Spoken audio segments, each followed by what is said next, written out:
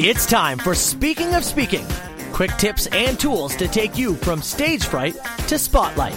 This podcast gives you an inside look from the world of public speaking and speaking secrets you need to be bold from the stage, no matter what business you're in. The host of Speaking, Carl Richards. Thank you, Matt. Yes, it's a brand new season of the Speaking of Speaking podcast. We had a great season last year, and I tell you, you're in for some treats this year. Number one, we're going to be doing podcasts regularly.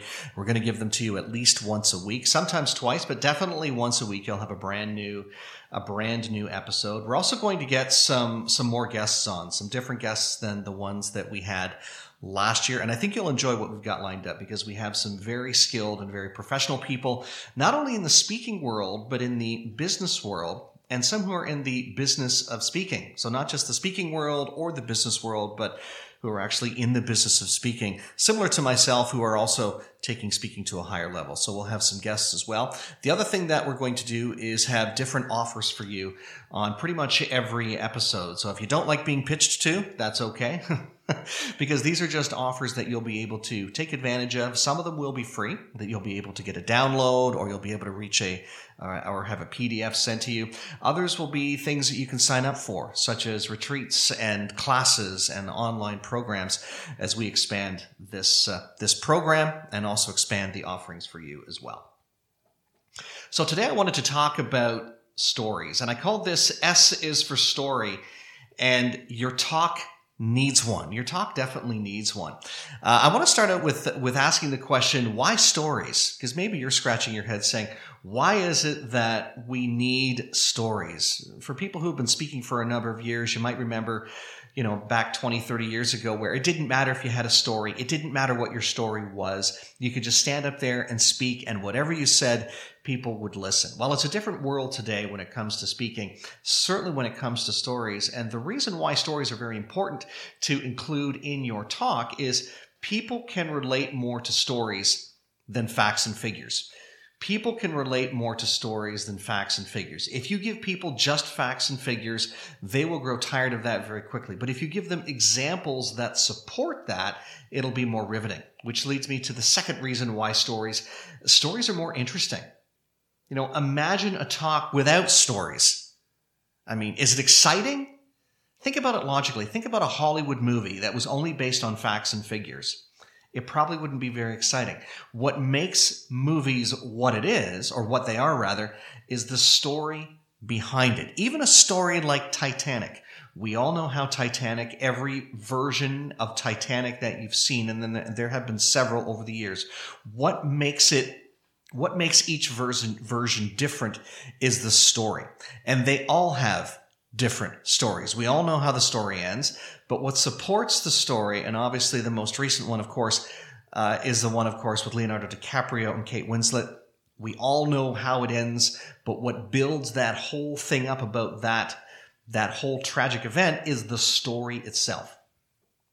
Which brings me to the third thing. Stories solidify examples, and they also reinforce your position and your opinion. So they reinforce your position and they solidify the examples. So again, if you take a story like Titanic, just as it is, it's all facts, it's history, here's what happened. Without the story and the examples of how things unfolded, potentially, because we weren't there, and I believe most people are dead now, that were part of that tragic tale. But without the examples and some type of reinforcement of what was happening at the time, what was happening in that day, we don't know, right? So that's what the story does, is really solidifies the examples that you're giving and reinforces your position or your opinion as well. And maybe you're asking yourself this question. Yeah, okay, but I give technical presentations. Stories aren't really relevant. Let me ask you this question. Do you think your audience is riveted solely by facts and figures? If you do, here's what I would try. Play a short video clip at some point in your presentation. It doesn't have to be long, 30 seconds to a minute. Play a short video clip that is story-based, that enhances your presentation, and then ask them to comment on it in an evaluation forum after. you will no doubt, I will almost 100% promise you, you will find that people will be riveted by the example that you gave and that it supported whatever it was you were sharing. So even though you might give technical presentations or scientific presentations, the stories do actually support your material. Also, technically speaking can still include relevant stories that support your topic. Just like we said, stories can solidify the examples and reinforce your position or your opinion. So yes, even though you might be giving a technical presentation, whatever supportive material or story or example you can give, that's going to support the topic fully and make it more clear to people what it is you're talking about. Plus, let's face it, you'll reach more people when you can relate to them. When you can relate to them and they can relate back to what you're saying, then you will be able to have a more enhanced relationship with people. And unfortunately, technical presentations and scientific presentations don't exactly lend to that. Okay, so you need to give the emotional or the story-based side of things. I often will share with people that, speaking is not a transference of information or sharing just of information, facts, and figures. It is a transference of emotion. So that's why you want to have those stories built in, even if it is a technical presentation or one that's more based on facts and figures. Same with real estate or finance. A lot of those presentations tend to be based on facts and figures. But if you were to change it slightly or add stories and examples of how those facts and figures or that information has changed people's lives, then that's going to take you further. Here's one of the questions I get quite often. I'm not good at telling stories. They never come out right. What do I do? Well, here's the thing you have to keep in mind. Stories don't happen by accident. Stories need planning. Stories need a lot of planning. You just don't get up and tell a story and then get part of the way through it and go, now what was I saying? I think I got lost in translation there. No, you have to be able to plan your story out, know the beginning, the main key points, and the end, and to make sure it is relatable to what it is that you're sharing.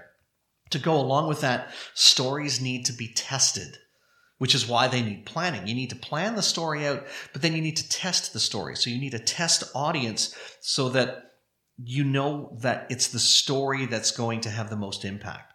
When I write a presentation, what I do, or when I write my keynote talks or my signature talks, I'll have 2 or 3 stories ready to go. I'll test those stories. And by test, I mean I'll gather a small audience together. Even in my living room, sometimes I'll say, okay, here's a story I want to share.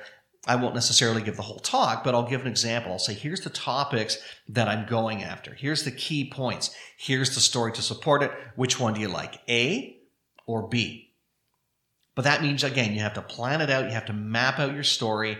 And on a future podcast, by the way, I'll be sharing how to build that story and map it out so you hit the ground running every single time. But stories do need planning, and they need to be tested, which then, of course, means stories need rehearsal. You need to run them over time and time again. And I'm not talking about practicing to memorize the story. I'm talking about practicing and rehearsing to internalize exactly what it is you're saying, to know when to pause, to know when to slow down your rate of speech, to know when to bring your voice down, to bring your tone down, to bring your emotion down, to know when to do those things. That takes rehearsal. So they need planning, they need to be tested, and they need to be rehearsed because they don't happen by accident. So if you're not good at telling stories, they never seem to come out right. That could be why, that you need to plan it more, you need to test them, and you need to give them some rehearsal. The other thing I quite often hear people say is they'll suggest to me, they'll say, I've got this great story, but it's not mine. I'd love to tell it, but it's not mine to tell. Let me put it to you this way. People love stories. People love stories more they can relate to. So if you're telling a story about the Wright brothers, for example, their first flight, it's a great story. It's a fantastic story. How can you relate it back to whatever your message is? And to go along with that, they will relate more to your story than they will someone else's. So always look for your story. But if there is somebody else's story that speaks to your topic, don't be afraid to use that as an example. And quite often I will do that when I'm speaking, but I will relate it back to how it will affect firstly, how it's affected me and how it could affect you. Okay, so make sure it's relating back to the people. Regardless, your story needs to fit the talk you're giving. So if you're giving a talk about, and I know this is a simple example, but if you're giving a talk about flowers, well, the Wright brothers' first flight story might not be the most appropriate. It might not fit unless you have something that it'll come back to whatever it is you're talking about. The other thing to keep in mind when you're telling someone else's story, you need to give credit to the person whose story that you're telling. Give credit to the person whose story you are telling, so that way you know and the audience knows that it's not your story. Some people will try and do that. They'll try and tell somebody else's story and make it sound like it's their own story, and it doesn't come out the same way. It never does. So if it's somebody else's story, give them credit. Regardless of what the story is, it needs to fit the talk you're giving. And make sure it does relate back to your overall topic. So if it's not your story, it still has to be relatable. Here's another question that sometimes come down. And I'm going to leave it at this question today with a couple of examples. Because sometimes, here's what happens. People will say, I've got more than one story. Which one do I tell? I like to go on the concept of one thought per break, or one break per thought. It's an old term that we use in the broadcast world, and a break meaning when a broadcaster turns on the microphone and talks, that they're sticking to that one thought, that one topic, that one theme. Here's what I want to say about how it relates to storytelling, though. Depending on the talk, you might be able to work in more than one story, but you still want one main theme or one main story, and you can have smaller ones that will support that story. So if my main story, and quite often I tell this story about how I used to stutter when I was a kid and how I overcame stuttering. That's the main theme. Sometimes I'll bring in characters, though, to support my material, such as a guy that I was in speech therapy with. His name was Ivan, and Ivan had a worse stutter than I did. So every now and again, I will bring in his character to reinforce that as bad as my situation was, it could have been worse, as an example. So I will quite often do that. But still, the overlying theme is I used to stutter when I was a kid. There is hope. You can overcome anxiety when it comes to speaking, whatever the theme is. So that one main theme, though, is very important. And smaller stories to support it are okay, as long as it doesn't deflect from your main message. The other thing to keep in mind is you don't need to tell the whole story. A lot of people think that once they start telling a story, they have to give everything. They've got to paint it so every finite detail is important. If you were to look at the sketchbook of an artist, you can't see color. It's usually black and white, but you know what a leaf on a tree looks like. You know what a person smiling looks like. You know what a person wearing a hat looks like. You know what a tree looks like, what a river, what a lake, what a shoreline looks like.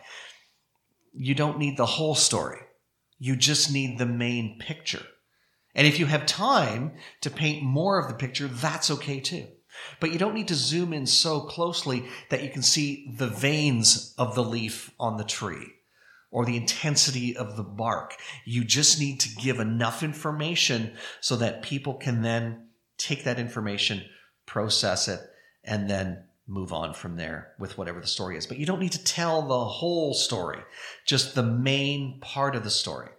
And I'll show that in a little more detail. I'll share that in a little more detail on an upcoming episode.